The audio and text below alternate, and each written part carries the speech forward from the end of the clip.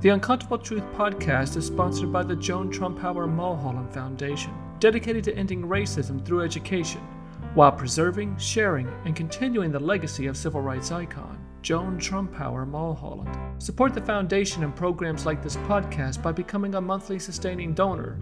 Visit jtmfoundation.org to get started. That's jtmfoundation.org. Welcome to The Uncomfortable Truth, where we answer the questions we all need to be asking about race and racism in America. I'm Loki Mulholland. And I'm Levon Brown. Oh, I had a burp in there. One sec. Let me do that again. What happened? You had what in there? I had a burp coming through. Oh. Right on my name. All right, try it again. All right. It sounded okay. Welcome to The Uncomfortable Truth, where we ask the questions we all need to be asking about race and racism in America. I'm Loki Mulholland. And I'm Levon Brown. And it's time to get uncomfortable. Man, we nailed it. That was close. Yeah, that's good. All right. Our regular listeners are probably familiar with the famous sit-in photo from Jackson, Mississippi. It's the one where the people are about to pour sugar on a white lady's head. Her back is to the camera. On each side of her are two other demonstrators, Professor John Salter and Ann Moody. This is the Jackson Woolworth sit-in of 1963.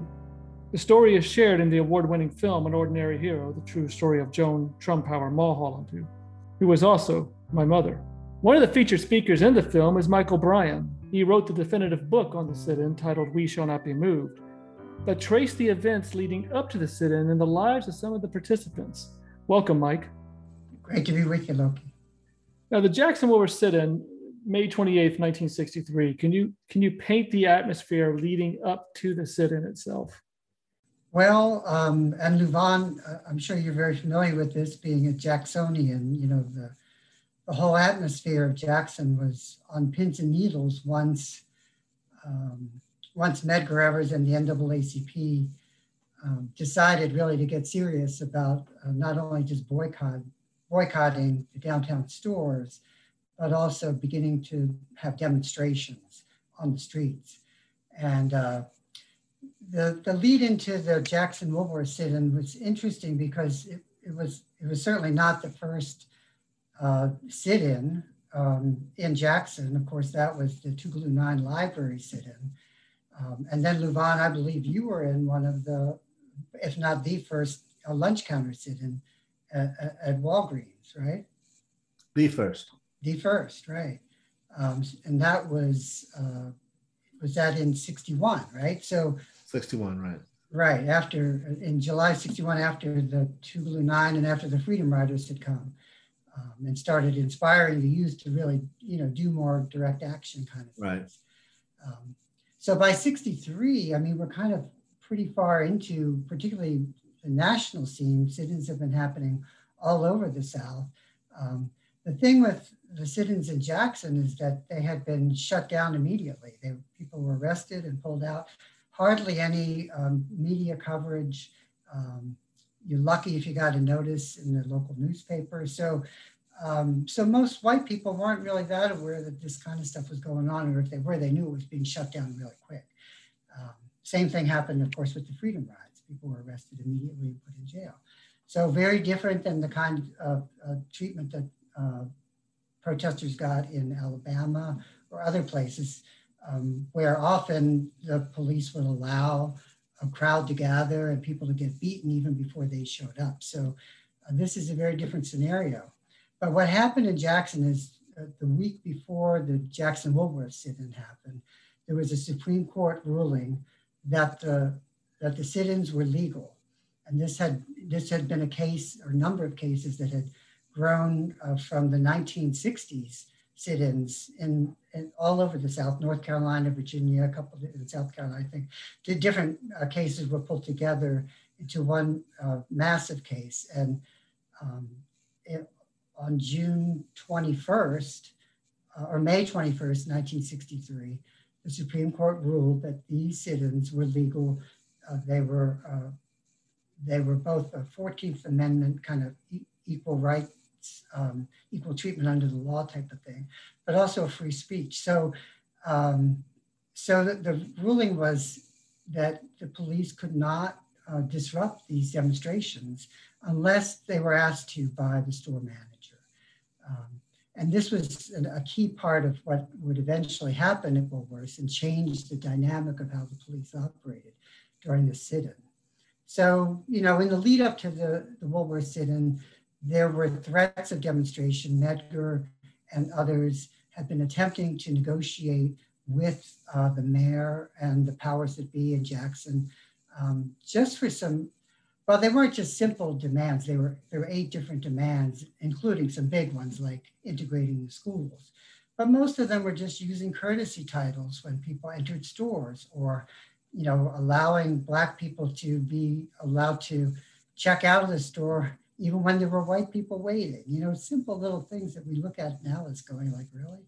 That's what these demonstrations were about. But at the time, it was a matter of respect. Black people had been treated horribly throughout Jackson, but mostly on Capitol Street, which was the main shopping district. And they'd had enough of it. So there was a big meeting with the mayor with about 10 or 14 Black ministers or leaders of the community the day before the Woolworth sit-in, where there was really some hope that a negotiated settlement would occur. But the Mayor Alan Thompson, decided that his political future was on the line and he refused to negotiate. Although there was some confusion leaving that meeting, the ministers thought they had an agreement with Thompson that some of the segregated signs would come down and people would be treated with more respect. But later that evening, he said that wasn't true. He hadn't said any of that. So the next day, it was, threatened that the boycott would, not just a boycott, but demonstrations would start. And so there was a demonstration, not just in Woolworths, but also on the street, a couple blocks up the street from Woolworths, where people were with picket signs, demanding equality for Black people in Jackson. And it wasn't really expected that the sit-in itself would be all that dramatic, because there were 3 Tougaloo students, Memphis Norman, Annie Moody, and Paulina Lewis, agreed to go into the store and do a sit-in. So similar to what Louvain had done a couple of years earlier, everybody expected the police would sweep in, arrest them, and cart them off to jail, but that is not what happened. That's what they did with the demonstrators outside. So that demonstration, where it had like about 6 or 8 people outside, they got arrested right away. But the inside demonstrators were allowed to stay. The police would not enter the store. And they claimed that they had gotten some legal advice that they were not to enter the store, unless they were invited in. So now the Supreme Court ruled that, they weren't supposed to disrupt the sit-in. That didn't mean they couldn't, take care of any criminal acts that were going on inside the store against the demonstrators. Right. But that is not how the police interpreted it. So they just stayed outside the store entirely while a throng of people gathered, a mob eventually, that began, doing horrible things to the people at the counter. So Louvain, just rolling back a little bit, as an African-American growing up at that time, going down on Capitol Street, if you even did, because you have to have a reason to go down there, as a Black person to go shopping. How were you treated? Well, first of all, you didn't go to Capitol Street unless that was the last place you could go. But basically, you could buy things in some of the stores, in most of the stores, but you couldn't try anything on. So if you wanted a suit or a pair of shoes or a hat, no problem with buying it, assuming that there was not another white person in the store. They got served first, you got served last, and you could only buy, you couldn't try on. So most Black people tried to avoid it, Capitol Street, as much as they could. Or they would go on Ferris Street. Now, Ferris Street was the street, that was our street. So we could go there and eat and do whatever. But none of the dry goods stores were on Ferris Street. I mean, they were all on Capitol. So, but let me understand this though. So I'm a white guy. I'm shopping. You're standing in line. You're about to go buy something at the register. I could just walk right in front of you. Yes, you could. And you could do anything about it. Nothing. There was nothing to be done. It was clear to all of us that white people came first, whatever they were, even if it was a child, incidentally. So your instinct would be, I won't say your instinct, but maybe that's the wrong word, but your understanding was, I'm stepping out of the way, regardless. Yeah, because that's the way you were brought up. You were taught that you were second, and if you didn't want to be that, the things that could happen to you range from being arrested to being beaten to being killed. So you stayed back. You didn't. We were not pushy. That came later when we just had enough. But that's what Capitol Street was. And if I assume it's still the same, if you stood at one end of Capitol Street and you looked up, you actually saw the governor's bench, which was located at the end of it. So it was not a welcoming place if you were Black, and you did what you could to avoid it. And so these common courtesies, like some of these items that Mike was pointing out, these 8 items, is that correct, Mike? Right. One of them was simply to be addressed, Mr. and Mrs. What else would they call you? Well, they call you while you were a boy. If you were, a young man, you might be called uncle or auntie. If you were older, you were never called. White people had names, Black people didn't. Now there were certain Black people that lived in Mississippi that did have a name, and they were the business owners or whatever, but they didn't go to you very seldom found them on Capitol Street. But like one of the people took me under their wings, and he was known to kill people. I mean, that's who he was. And I think we always thought that his father or somebody in his family was white, because he basically could do what he wanted to do. And he owned a small cafe, which is the place that I went to hang out in after I left home. I was told that I could come in there anytime I wanted to. I couldn't drink, but if I needed food or anything like that, to come see him, because I used to take care of his mother, which is a long story, but something was wrong with his mother, but other than her being an alcoholic. So there were people like him who periodically would get arrested, but they didn't stay in jail long. And he was known to carry a gun, and people didn't bother him. But on the whole, Black people who came into Jackson did not head for Capitol Street because of the way we were treated. I remember my father taking me to buy a pair of shoes, and I had this image of going downtown. We're going to buy some shoes. Yeah, we bought shoes. We didn't try them on. And thinking back on it, I left them on the bus, I think. Oh my God. Shows you how much I thought of those shoes or how smart I was or something. But anyway, that's basically was the relationship of Black people to Capitol Street was non-existent. So here you're having, Mike, you're talking about this boycott that they're going to have of Capitol Street. Well, Levon, if you're saying most African Americans aren't shopping there to begin with, then how effective is a boycott? Well, keep in mind that, for instance, when you had to buy school supplies or you had to buy new shoes or whatever, you would get them on Capitol Street, but it was your turn. You would have to wait your turn.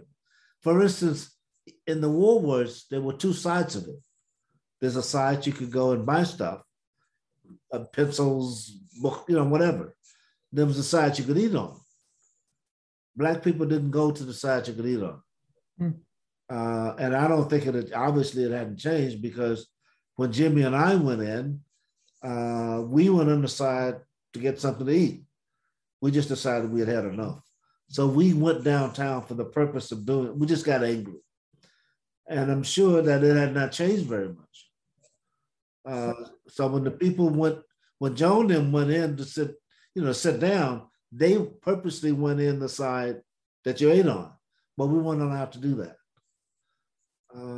But actually, what I understand, so as you said, there are two aspects of the store, and Woolworths and other places on Capitol Street, I think they had, dry goods, as you said, that were much less expensive than what you could find on Farish Street. Because they were national chain stores that, that could buy in bulk and sell cheaper. Yeah. So, like around, going back to school time, for instance, or Easter, you would find a lot of Black people down on Capitol Street trying to buy materials mostly for their children, and going into Walgreens or Woolworths. There was a Zales there. Yep. We should do layaway in those places. God, that was a joke. But you could, so there were, you went there to shop. You did not go there to hang out. Mm-hmm. And Mike, you noted earlier that this was not the first lunch counter sit-in that actually in Jackson. That honor goes to Levon. Yeah. And Jimmy Travis. And Jimmy Travis. I can never forget Jimmy. Yeah. Yeah. Why was that? So, I mean, obviously this one has the photograph and everything, but why was that one so unknown, so underreported? Well, I think it was because, first of all, fortunately, it was reported in the Clan Ledger, or one of those newspapers, because that is how Snick found out we were in jail. I thought you said Clan Ledger. Oh, the Clarion Ledger. Same difference. Well, okay. Yeah, same difference. But it was not called the Clan Ledger. That is how they found out that we were in jail. And that's where that picture comes from, that you see floating around of me at 16, and that's when we got arrested.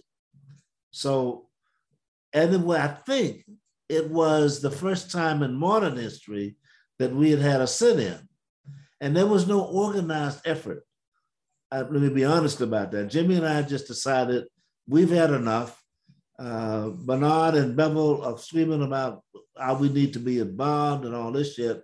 So Jimmy and I passed the store and decided we would go in. Just like in Greensboro, right? Just like the guys just kind of went ahead and did it. They didn't get anybody else involved in the planning or anything. It's nothing. Go do it. Yeah. We did get told about how to do that from then on, but there was no organized effort by any organization to do what Jimmy and I did. And how did it go, Levon? What actually transpired? Well, we were walking down Capitol Street. I get the feeling that somewhere in the back of, I think, Jimmy's mind, we were going to do this anyway. But we were walking down Capitol Street and we said, I've had enough. Let's go do something. And it was at the spur of the moment we decided to go into the drugstore and sit down. And the idea was that we were going to demand to eat, not demand, but we were going to ask for food. And the waitress came and said, you boys got to leave because I can't serve you. So we didn't say anything. We didn't move. And then the manager came out and said, you boys have to leave. You can't be here. Now, were they angry with you? Were they nervous? They were. It was kind of like, at first it started out, they were just talking to some wayward children. Like, we should know that we can't come in there, but we didn't know. So at first that's where it was. And then the manager got angry because it became apparent that we knew what we were doing. And he called the cops. And Jimmy and I, when the cops came in, they said, you boys got to go. And we said, we didn't say anything, actually. So we got arrested. And we didn't think about it. It was clear that there was no other action outside. So when the cops came, it was not one of those, they came to beat us up. It was they came to remove us from the store. And Jimmy and I refused to move. And then we got arrested. And I started thinking, I didn't really start thinking until we were in jail and they were closing the door. And if you've never been in jail, there's nothing like the sound of that metal door when it closes. And I said, I had already left home. And I said, you know, I just broke every rule that they ever gave me, which was you don't mess with white people, you don't make them mad, and you don't get arrested. And we got all three. And now nobody knows we're in jail. The state of Jackson, I'm sorry, the city of Jackson, I don't know about the state, but in the city, there was one lawyer, and he was all we had. He was the only person that the state of Mississippi would let practice. Was that, who was that? Brown was Jess his last Brown. name. Jack Brown, Jess right. Brown. And they didn't let anybody else practice in the state of Mississippi at first. So he came, and somebody must have paid the bail money. But that was the way they found out we were in jail was it made the paper. And they took my picture came out later, the Mississippi Sovereignty Commission. Yeah, the Sovereignty Commission put my picture in their files. And they mentioned, I think they had both of our names, but they had my picture. And they found out that we were in jail, and somebody bailed us out. I want to say it was Bevel and them, but somebody of that group of SNCC came and bailed us out and told us that we had no business doing what we did, yada, yada, yada. And after we took our beating, we then set to organize and do other things. But that was basically, you know, it was not part of any plan. But I think that's one of the reasons, to answer your question, that there was not much press. Right. I think I've seen that picture. The two of you are the camera's kind of behind you, and you're sitting at the counter, right? And maybe you're looking to the side so we get a side view of you. That may be, yes. There is one like that. I don't know. Yeah,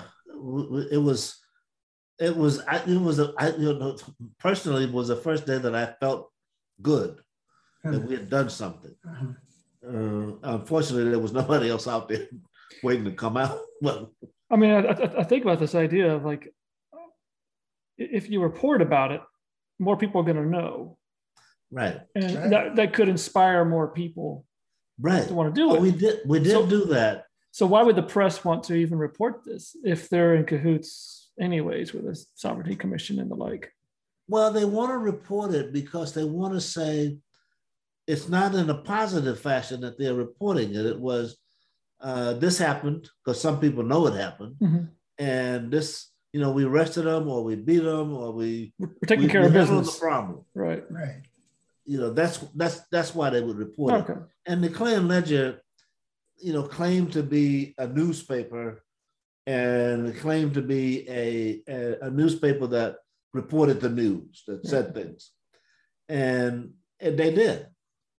I must admit that I don't think the Clarion Ledger was racist per se. It just never had anything about Black people to report. Except bad stuff. And right. I've done a lot of looking through both Clarion Ledger and Jackson Daily News, and from that period, it's rare that you see a Black face in the paper, unless and even without the faces, the stories are all robbery, rape, you know, these kinds of things. Nothing good, nothing like, you know, the school was holding a fundraiser or something like that. They didn't do any of that. Now, one of the questions I get asked a lot is, you know, has anyone ever interviewed those attacking the demonstrators at the Jackson sit-in? And I say, well, yeah, it's Mike O'Brien, you know. So that's true. How did that happen? And what did you learn? Well, that's a really good question, because, you know, my focus on writing the book initially, my connection, of course, was through your mother, through Joan. I tell the story of how I met you guys, her children, you guys, when you were very young, and I was a playground director, and you would always tell me about this picture that your mom was in, this famous picture. And then, and eventually you showed it to me. But for me, it told me a lot about your mom, but it wasn't like a lightning a light went on and said, oh my goodness. Because I knew there was a lot like that going on in the 60s and your mother was part of it, okay. But then I went and visited the King Center in Atlanta 15 years after you showed me the picture. And that picture was in the center of all the famous King photographs. And that's when the light went off and said, oh my God, what is this picture doing here? Why is it so important? Why is it so famous? I didn't know, other than your scrapbook, that this was a big deal. So that's what kind of sent me on the journey of wanting to find out from your mom, who rarely talked about this stuff back in the 90s. This was early 1990s. I went and started interviewing her, and then through her met others who were part of the sit-in, and eventually learned that it happened 2 weeks before Medgar's assassination. In fact, was probably the trigger point for that planning to go on. So all that was the genesis from just kind of meeting you guys and learning about that picture. And one of the things that happened in that, that long journey of pulling the story together was meeting the photographer, Fred Blackwell, whom your mother also knew and had become acquainted with. But I was told he was very reclusive and rarely wanted to talk about, what happened that day. Yeah. But, he would not do an interview for us for the documentary. Right. He's still a lot like that. And somehow, I went to Jackson specifically to try to get an interview with him. I had written him ahead of time, letting him know I was coming. He said he would be interested in talking to me. I set up a room for us at the Eudora Welty Library, called him on the morning just to confirm, and he started to back out. He goes like, oh my God, there's nothing I can tell you that you don't already know, that kind of stuff. And I just begged him to come, and he did come. And one of the things he suggested after telling me what, his version of the story and what, as a photographer, what he was doing throughout that whole 3-hour ordeal, he told me that most of the people that we see dumping stuff on the demonstrators and, all the bad stuff that they're doing, they're mostly high school kids from Central High, which was just 2 blocks away. And that this was the last week of school for them. And if they were finished their exams, they could go early. So it was odd for them to be out at lunch hour. That's when this was. But they were finished their exams and they got out early. So, 20 or 30 or 40 of those people are, just high school students. Wow. And there were adults there, but they were not stopping the kids from doing the bad stuff. And so Fred begins identifying some of these people. Like he said, well, I know who that is. I know who that is. I'm sure you could probably find that person. He doesn't tell me how to find them, but he suggests that rather than just making the story about, the heroic demonstrators, why don't you find some of the people who were doing this other stuff and talk to them and get their point of view, which I thought was an interesting suggestion. Mm-hmm. So I went to the archives of the educational system, Jackson, maybe it was Mississippi, education board or whatever, and found all their old yearbooks and looked at the 1963 yearbook and tried to match up pictures of the guys in the picture and the high school yearbook pictures. And I found one that looked like a match. And the amazing thing for me, Louvain, was that many of these people were still in Jackson 30 years later, right? I mean, nobody leaves. They're all right there. Nope. One of the police officers who had come in and tried to, stop some bad stuff from happening earlier when Memphis was kicked off of his stool, he was still around. I got to interview him. A lot of the reporters were still around, like Bill Miner and folks like that. And sure enough, I think I find a match. I look him up in the phone book, which was a thing back then, and I find his name. And so I call him, and it turns out he wasn't there, but he ended up becoming the chief of police of Jackson, this guy that I just randomly found in the yearbook. It wasn't Ray, was it? No. And Ray was never chief of police, but Ray was, of course, but this guy had worked with and come up under Ray. So his name was Charlie Newell, and he was, 15 years later, I think, or 20 years later, he was the chief of police. So I go and talk to him, thinking he's one of these guys, but he knew a lot of those kids because they were all in his class, and he pointed them out to me, and he put me in touch with one of them, and that was D.C. Sullivan, who's the one smoking the cigarette in the photograph, kind of right behind, straight back behind your mom. And he's the one who probably put his cigarette out on the back of John Salter's neck. But I found Charlie gave me his name, told me where he lived. I found his name and address somehow. Maybe Charlie gave me his phone number. And I think I first sent him a letter and then called him. And he was a very, by that point, 30, 35 years later, very different person, but, still a good old boy and still very proud of what he had done that day, feeling that he was the hero of this story. What he had done was to try to defend the Southern way of life and to try to get those demonstrators out of there so things could return to normal. But it was a fascinating discussion. He lived at the time in Laurel, Mississippi, which, Levon, as you know, is a really tough place if you're a Black person. And I went down and visited with him and had a good long session with him. He would never admit to specifics of what happened, what he did during the sit-in, but you can clearly see that he's front and center of the action. And he was one of these kids. He was a senior. That was senior year. He graduated just 2 weeks later from Central and then went off to war. He signed up for the Marines and within, 6 months was in Vietnam. So an incredible story. He got severely wounded in Vietnam. When I spoke with him, he still had some shrapnel in his heart. But he went on to live a good long life and was still alive when the book came out in 2013. But you said some of his perspectives have changed, but yet he still clung to this, that he was in the right. I mean, obviously back then at that time, let's just be frank. That was clearly racist. Sure. Right. Let's just call it what it is. I mean, correct me if I'm wrong, Levon. But that's the way he was raised.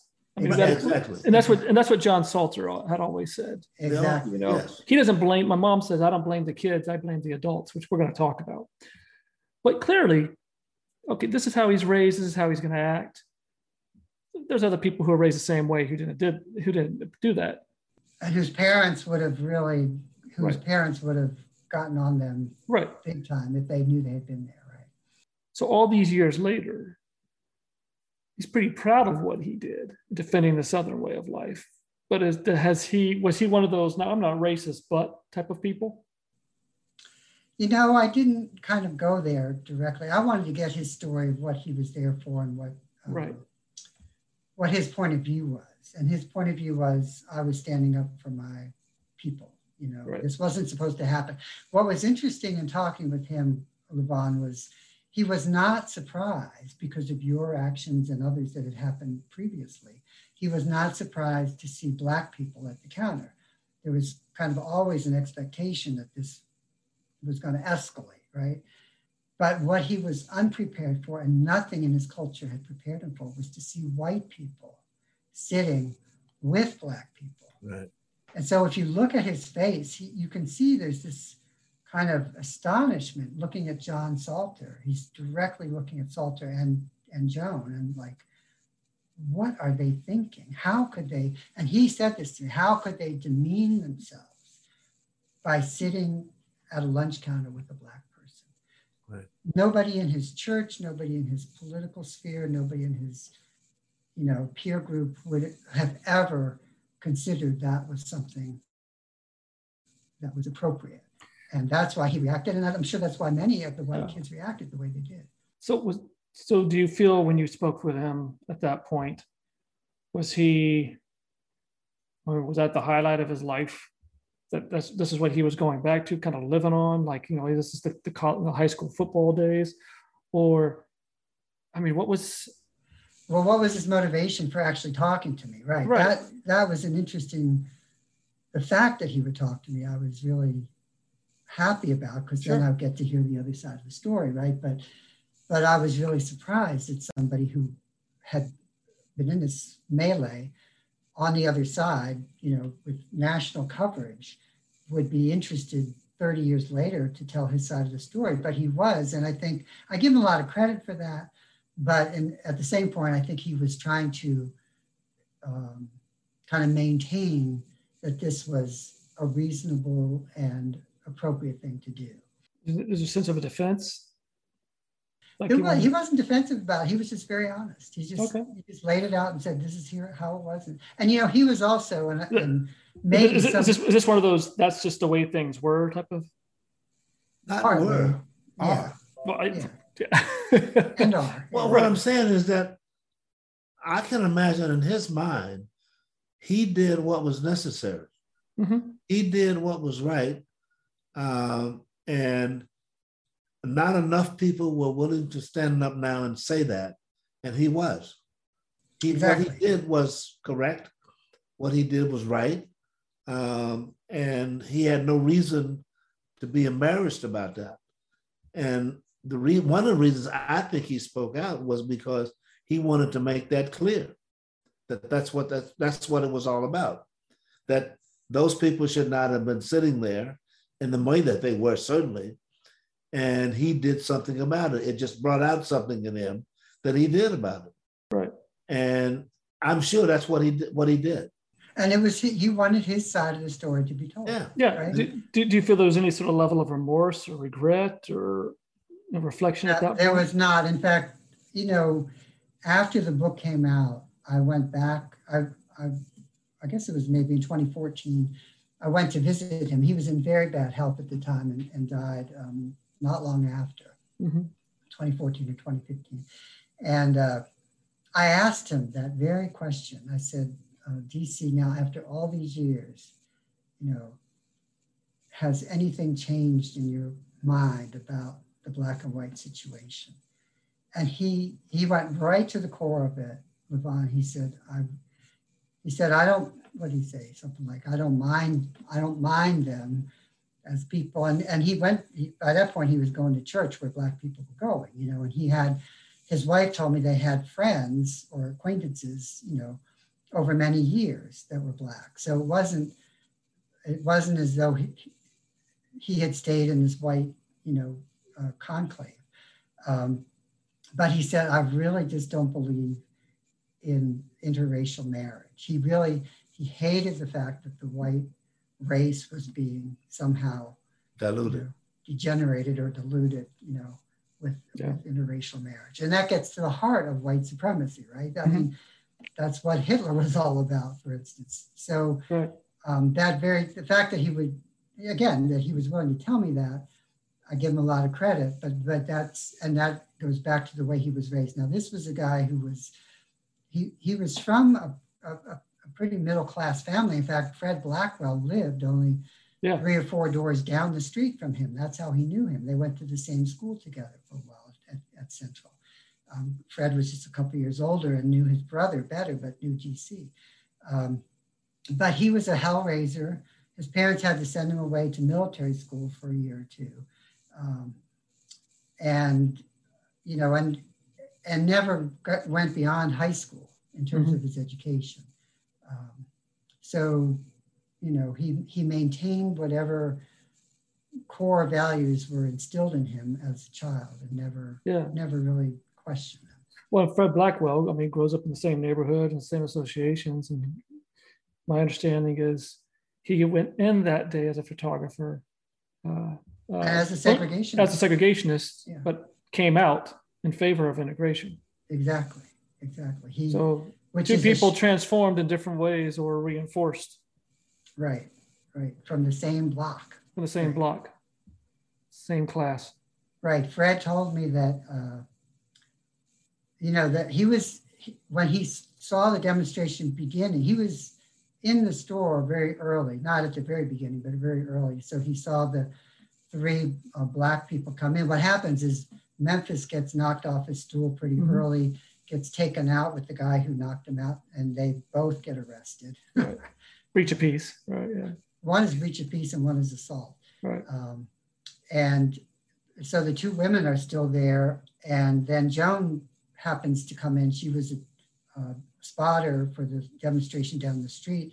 That got ended very quickly, so she walks down to see what's going on in the other, sit-in, and sees very quickly that this has turned really bad, really quickly.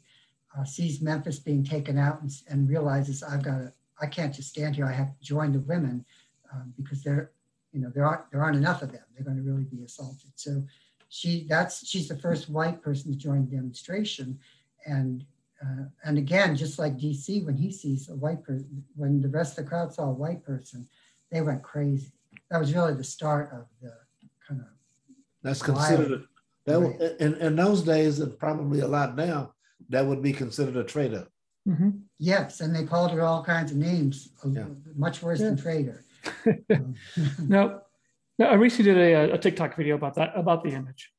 And in it, I asked this question: who are you? Are you John, Joan, or Annie?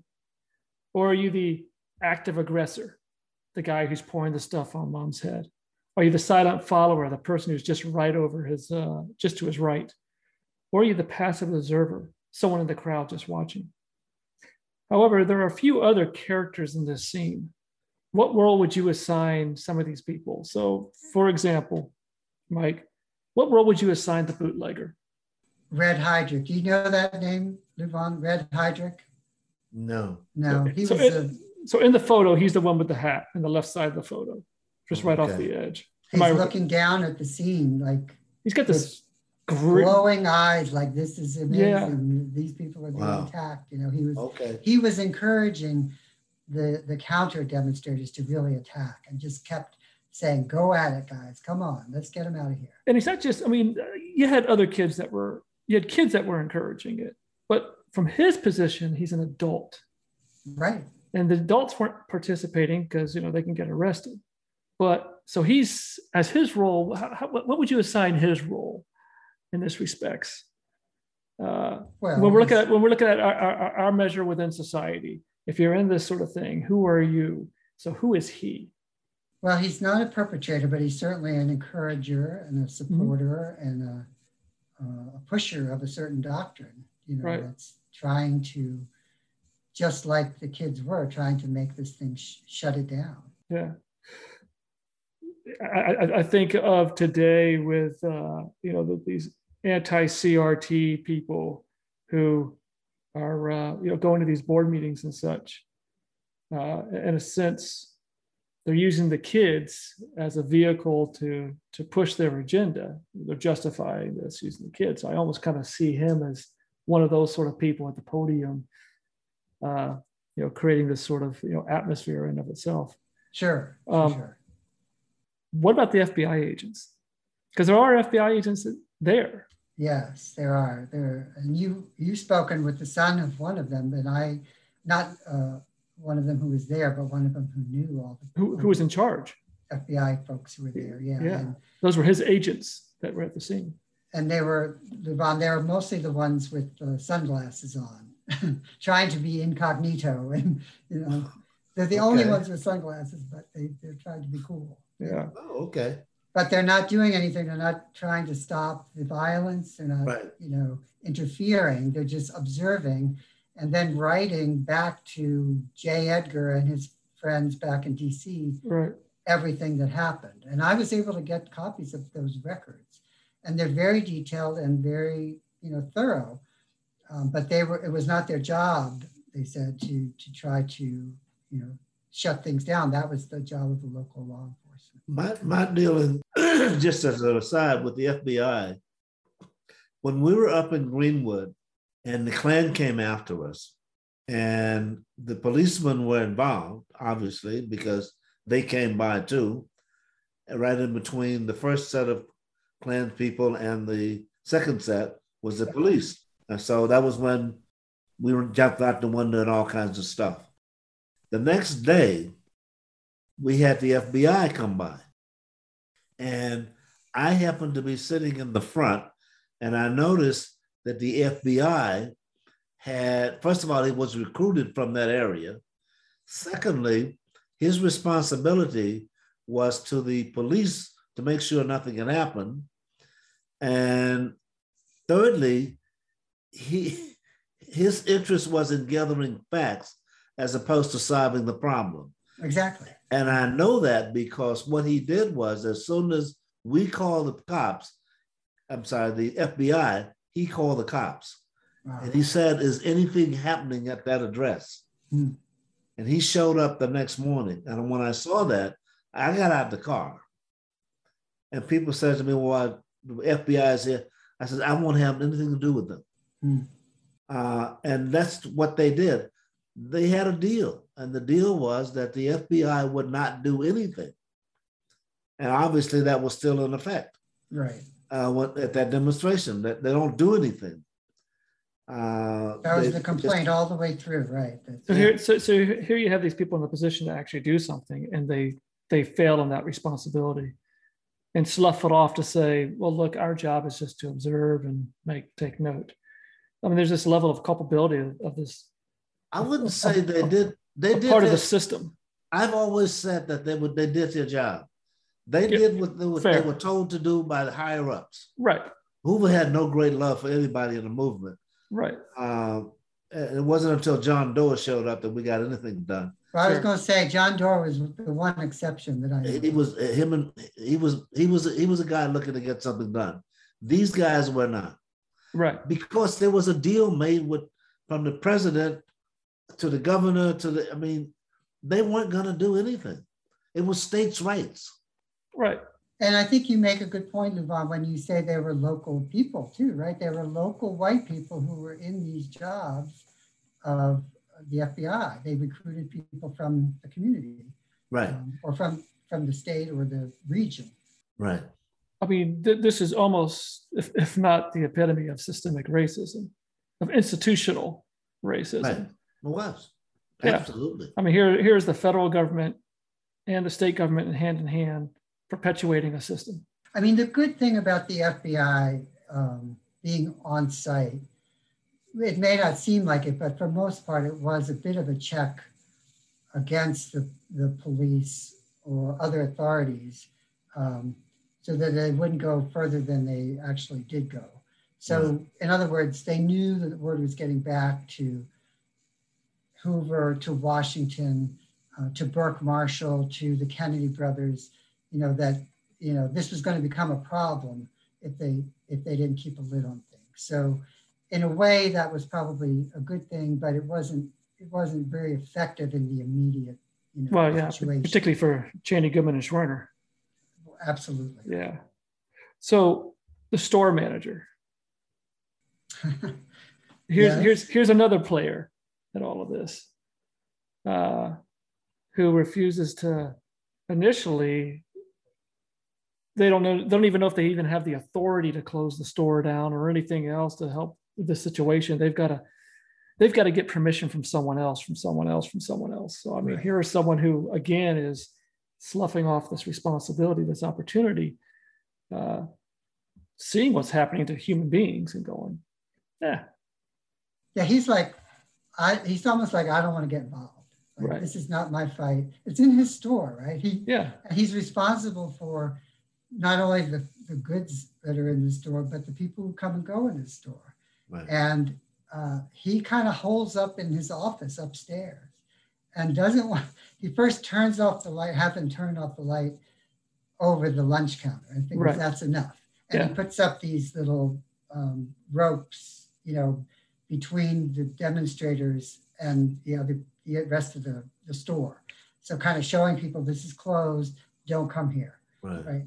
But then as hundreds of people begin gathering, that's obviously not effective, but he just stays up in his office like, I'm not going to get involved. See no evil, hear no evil. Hands off. Yeah. This has nothing to do with me.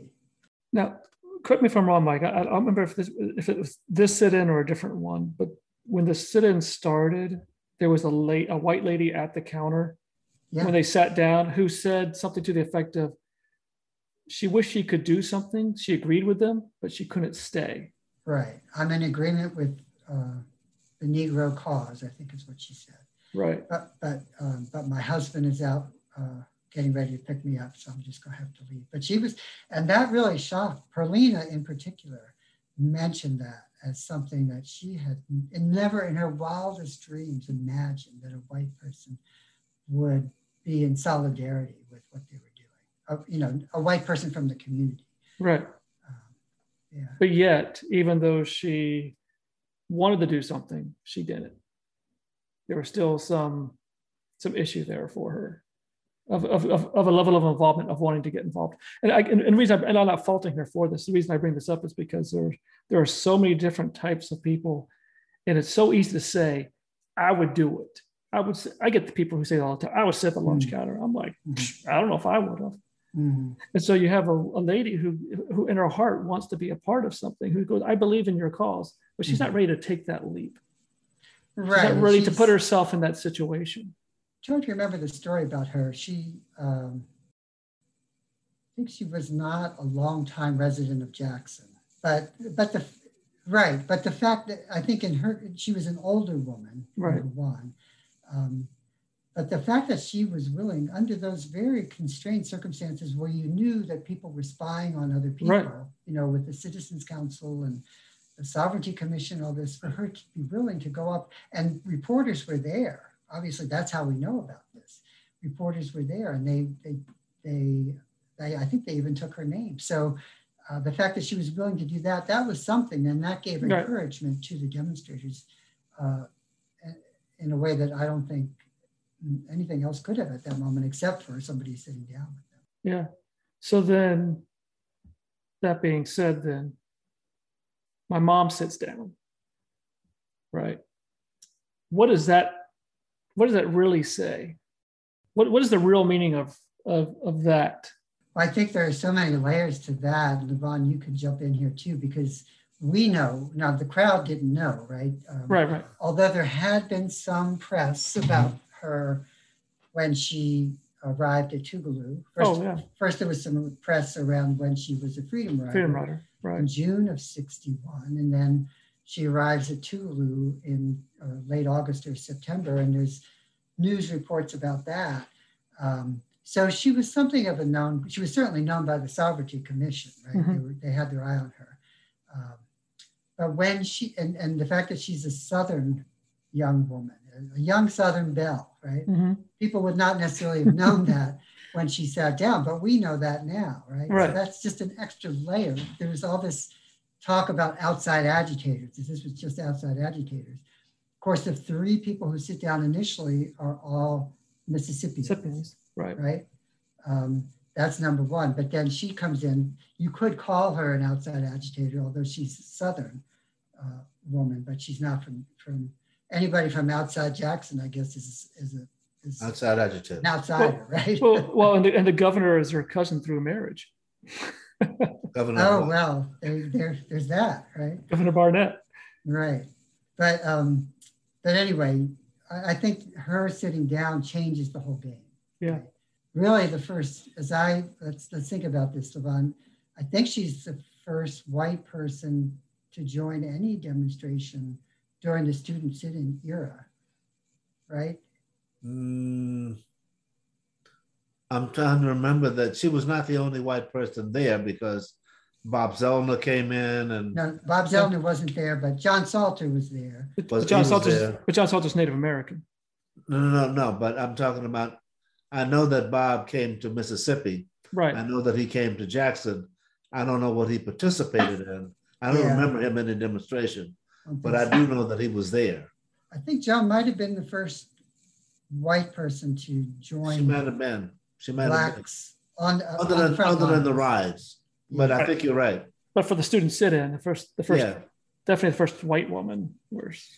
But I guess, but to your point, the Jackson Nonviolent movement, which started in the wake of the Freedom Rides, which I think you were part of. Correct.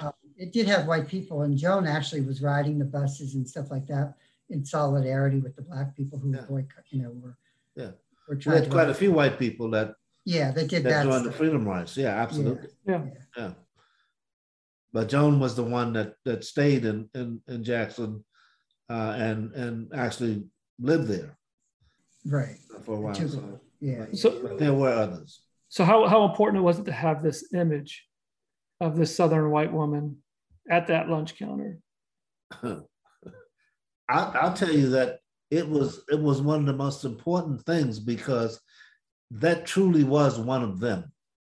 And they, first of all, I was thinking when you were talking about all the young men that was there, they didn't understand that, because there may have been white people or white women even that agreed with what we were doing, but they would never become a part of anything we were doing, because they lived there, because they had to go back home. And so Joan sitting there and them discovering that, first of all, she was white, and secondly, she was from the South, that just tore them apart. They didn't understand that at all. As a matter of fact, all that would do was just give rise to hate. Us for inviting her and her for doing it. Mm-hmm. And that's exactly what it did. That's exactly what it did.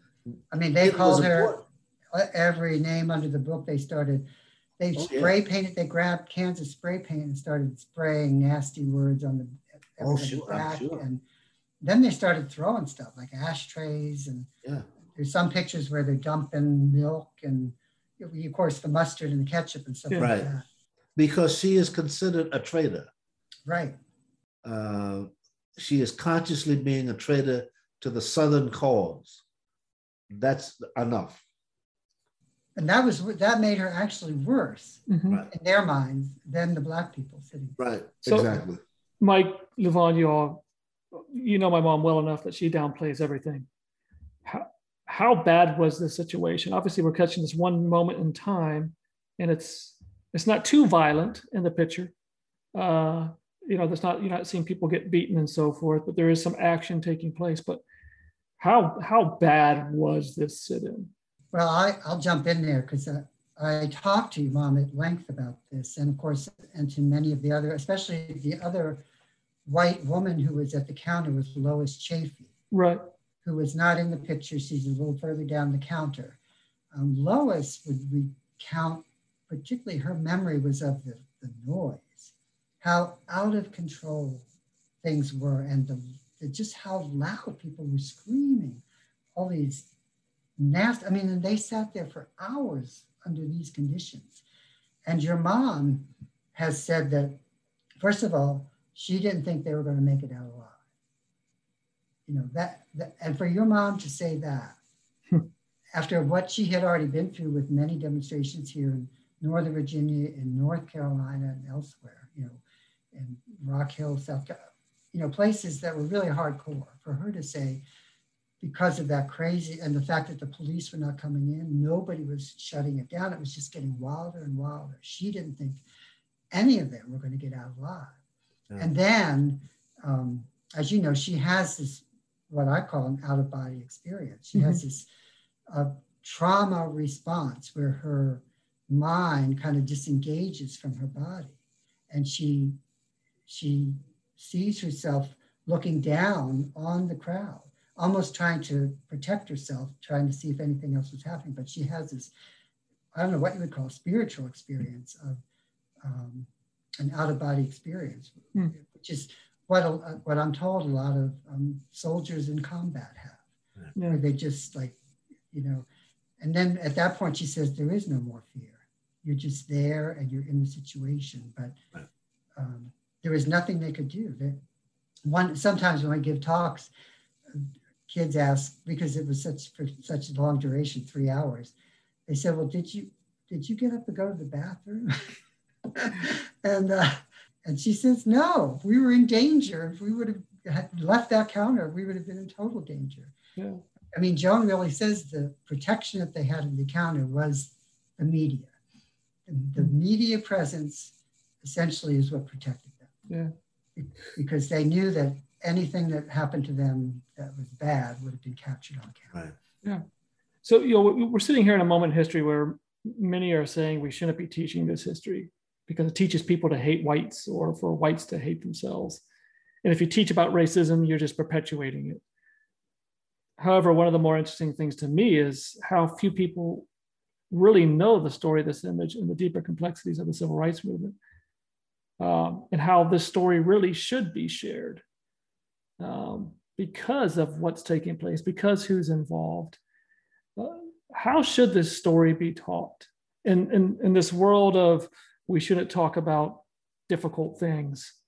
But to me, there's a lot of hope in this picture at the same time. How do you feel that this story should be taught? Well, first of all, I think we really have to debunk that whole idea that getting to the truth is somehow problematic. That we can't, I guess I would go along with the white fragility aspect of, if we let our children know what really happened, somehow that's going to cause them damage. No, getting to the truth is what's going to set them free. And in this case, the hope that I see, of course, is that this was a moment of the races coming together. If you look at that picture, right, you said John Salter is half Native American. Your mother is, a white Southern cracker, as she would call herself.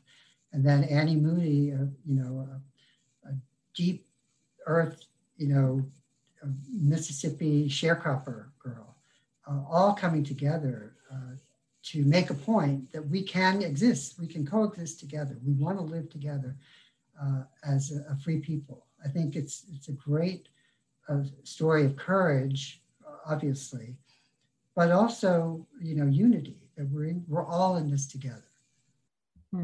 I think also you have to make the story of the people sitting there is one part of it. Why they had to sit there is something else. And I think if you tell one part without the other, and you put the part about the other people, the rioters, if you will. Yeah.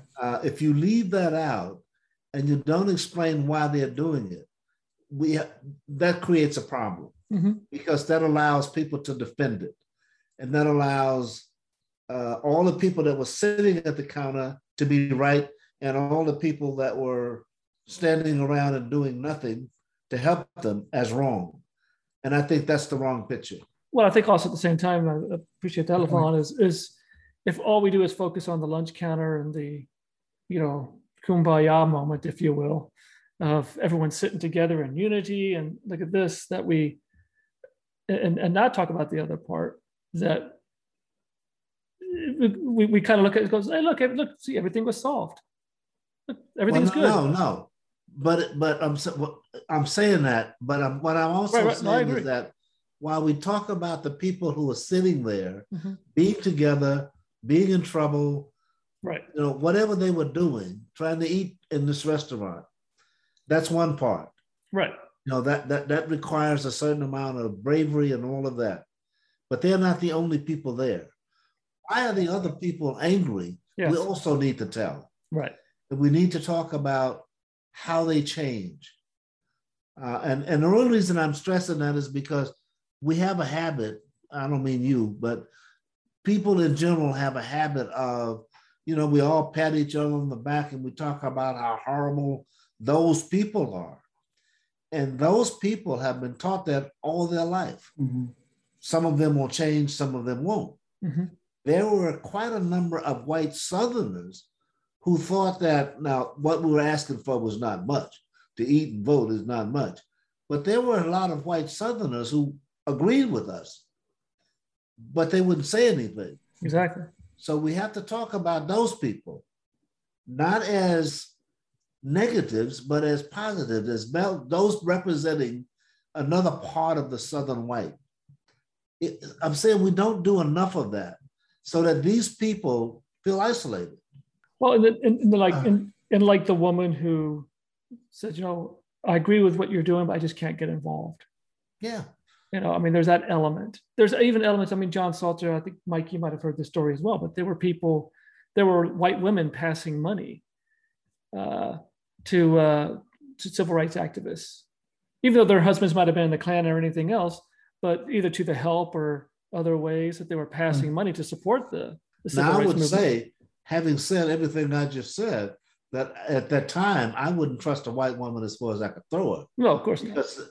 Because that was the way you could get killed. Your life was in danger. Yeah. So you didn't know which one to trust. Especially mom. We don't have a lot of that now. That's right. We don't have a lot of that now.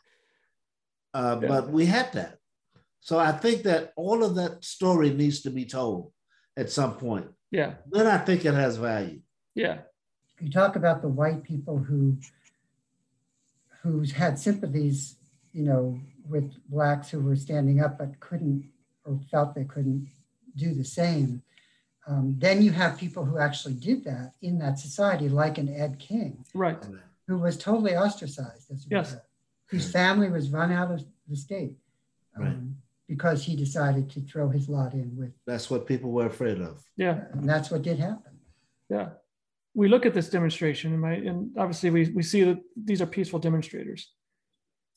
However, my understanding is there were some activists in the crowd who were armed.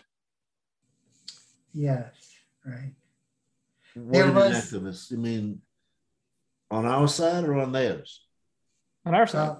On the side of the demonstrators. It was actually unknown at the time until I started digging. And there was James Wells, who was the brother of Houston Wells. Houston lived right next door to Medgar and was the first person on the scene when Medgar was assassinated. But James, I found him in the phone book too, and just called him up one evening and talked for a good long time. But he's the one who told me that he was totally against this demonstration going forward. This was planned by the NAACP strategy committee that was in force at that time. John and Perlina were the leaders of that. Medgar, of course, was always a part of it. But James Wells was part of what I guess you would call like a little security force that would be available to make sure that NAACP meetings and things weren't attacked. And they would carry weapons. And so he, on his own, went down to the sit-in. He was insistent that these women in particular, Anne and Perlina, not be manhandled. And he was going to see to it that they weren't. And so at the beginning of the demonstration, he was in the store with a gun, concealed weapon, making sure. And then for the first hour or so, nothing much happened. So he left thinking it was all going to be okay. But yes, he without anybody's authorization, he was there with the gun. Interesting. So not everybody in the movement, certainly, of course, was nonviolent. But when Memphis heard about that, he was just horrified because he said, if that guy had drawn the gun, we would all be, it would have been over for all of us. Yeah. That's one of the only right reasons outside. that guns were not more prevalent among a lot of the activists from Mississippi was because of what would happen to them. You're loose. But the deacons who were active then and are still active might have seen it differently, and so they didn't get involved in a lot. They're still around. Right. But this is the Deacon of Defense, right? Right. Yes. Originated in Louisiana. Right? Yeah. So Mike, what are you working on now? Well, Devon will be happy to hear this. I'm working on the story of the Tougaloo Nine, the library sit-in. Wow. And the reason I'm working on, I felt this calling when I saw the sit-in picture at the King Center. The night that the book was released and the movie was shown in Jackson, Sam Bradford, one of the Tougaloo Nine, came up to me at a reception and said, I understand why they get all the attention because of that picture, but we were the first and nobody ever talks about us. Right. And I kind of felt that, after thinking about that was an invitation. So I've worked with Sam and all of the remaining 9 who are still alive. Was able to interview them all and have got their stories. There's one holdout, but I'm hopeful that he'll come around. Yeah. I don't know if did you know Meredith Anding? Who? Meredith Anding, Anding. No. He's a couple of years older than you, so maybe not. But Joyce may know him. You know the Ladners? oh, of course. I mean, you're right. I know him, or I knew him. He just died recently. But I was just thinking that he. Yeah. No, I did not. He ran in some circles that you might have run into. But anyway, so I'm telling their story, but it's an interesting story, not only because they were the first major sit-in that really caused some stir in Jackson, but it happened at the time when the city itself and the state were celebrating the centennial of the Confederacy. Mm-hmm. The centennial of the Mississippi breaking away from the Union. Oh, wow. Okay. In 1961, right? 1861 is when all that stuff happened. Wow. And the Tougaloo 9 library sit-in happened on a Monday. The very next day, there were thousands of people in the street, on Capitol Street, and a huge parade up and down Capitol Street, celebrating the Old South and the fact that Mississippi had taken kind of the suicidal step of stepping away from the Union. Yeah. And those two things are juxtaposed. Well, in there are a lot of people who were very active in the state of Mississippi, and we never paid much attention to, but who did hell of a lot of work. Yeah. But that's just what happened. I mean, in the days when things were going on, I mean, we didn't have the kind of coverage we have now. But the bottom line is that a lot of things would not have happened were it not for a lot of the people from Mississippi, some of whom are now dead, but like Jimmy Travis and people like that, who formed the veterans of the civil rights movement, Jesse Harris, Lawrence Guyot from down on the coast, right. All those people, you never see their names, or you see Guyot's name a lot. Yeah. He was just that kind of force of nature. But I think a lot of that happened, and it's something that it's nice to see that part of it is being corrected anyway. Yeah. Well, we talked about motivation earlier. That's my motivation is exactly that, Levon, is trying to tell these stories that otherwise won't be told. No. Yeah. The people are getting older and moving on, and unless we capture those stories now, they're not going to be there. That's right. And to be perfectly honest, there was, when you look back on it, there was a lot of classism that took place in the movement that we never talk about. Mm. Oh, well, we're going to talk about that later then. No, we won't. Okay. The next edition. Yeah. Of the Uncomfortable Truth. So Mike, where can we find your book? We Shall Not Be Moved. You can get it through the University Press of Mississippi, where you'll get the best edition of it. But you can also get it from Amazon and wherever good books are sold. I should put in a plug. We were talking earlier about the truth and trying to tell the truth in history. Jim Lowen, I think, just died this week, tragically, right at a time when we need him the most. But he was one of the early people who raised the flag and said, hey, wait, the truth that you're learning in school is not, the history you're learning in school is not nowhere near the truth. The Lies My Teachers Told Me, or something like that. Lies My Teacher Told Me. I never read his book. I just found it on Amazon, so I'm gonna. Yeah, it's a good book. I'm gonna read that. And his light went on when he was a teacher at Tougaloo College. Mm-hmm. And his very first class, he asked the students what they knew about Reconstruction. Tell me what Reconstruction was all about. Right. And of course, they spilled out the same old stuff that, Black people took over and they weren't very good at it, and white people didn't like it. And he just baggers and scalawags. He couldn't believe that, that's what was being taught. And so he wrote this wonderful book, Mississippi Conflict and Change, along with the professor from Millsaps, which was then banned from the state of Mississippi because it told the truth. Wow. But I don't know how I got off on that, but I think it's That's important right. that we recognize his past. Right. Yeah. I'm going to read that myself. Yeah. Yeah, Jim was something else. But We Shall Not Be Moved is in that same vein. It's trying to Right. tell the true story about what happened. Right on. Well, thank you so All right. much. Appreciate it, guys. Thank you, Mike, for being willing to be able to join us. Finally, we got you on. And It's an honor to be on. With It's an honor to have you. Nice meeting you. Nice meeting you. I hope we get to meet in person someday, Levon, because I got a lot of more questions. Yeah. Because you were also part of the, I'm probably jumping in, but you were part of the State Fair boycott, right? And Yes. didn't you get arrested for that? Yes. In October of 61. I don't know what it was, but a lot of stuff happened in 61. That's what it was. Well, thank you again. All right. Thank you, man. Thank you, All right. guys. Thank you for joining us.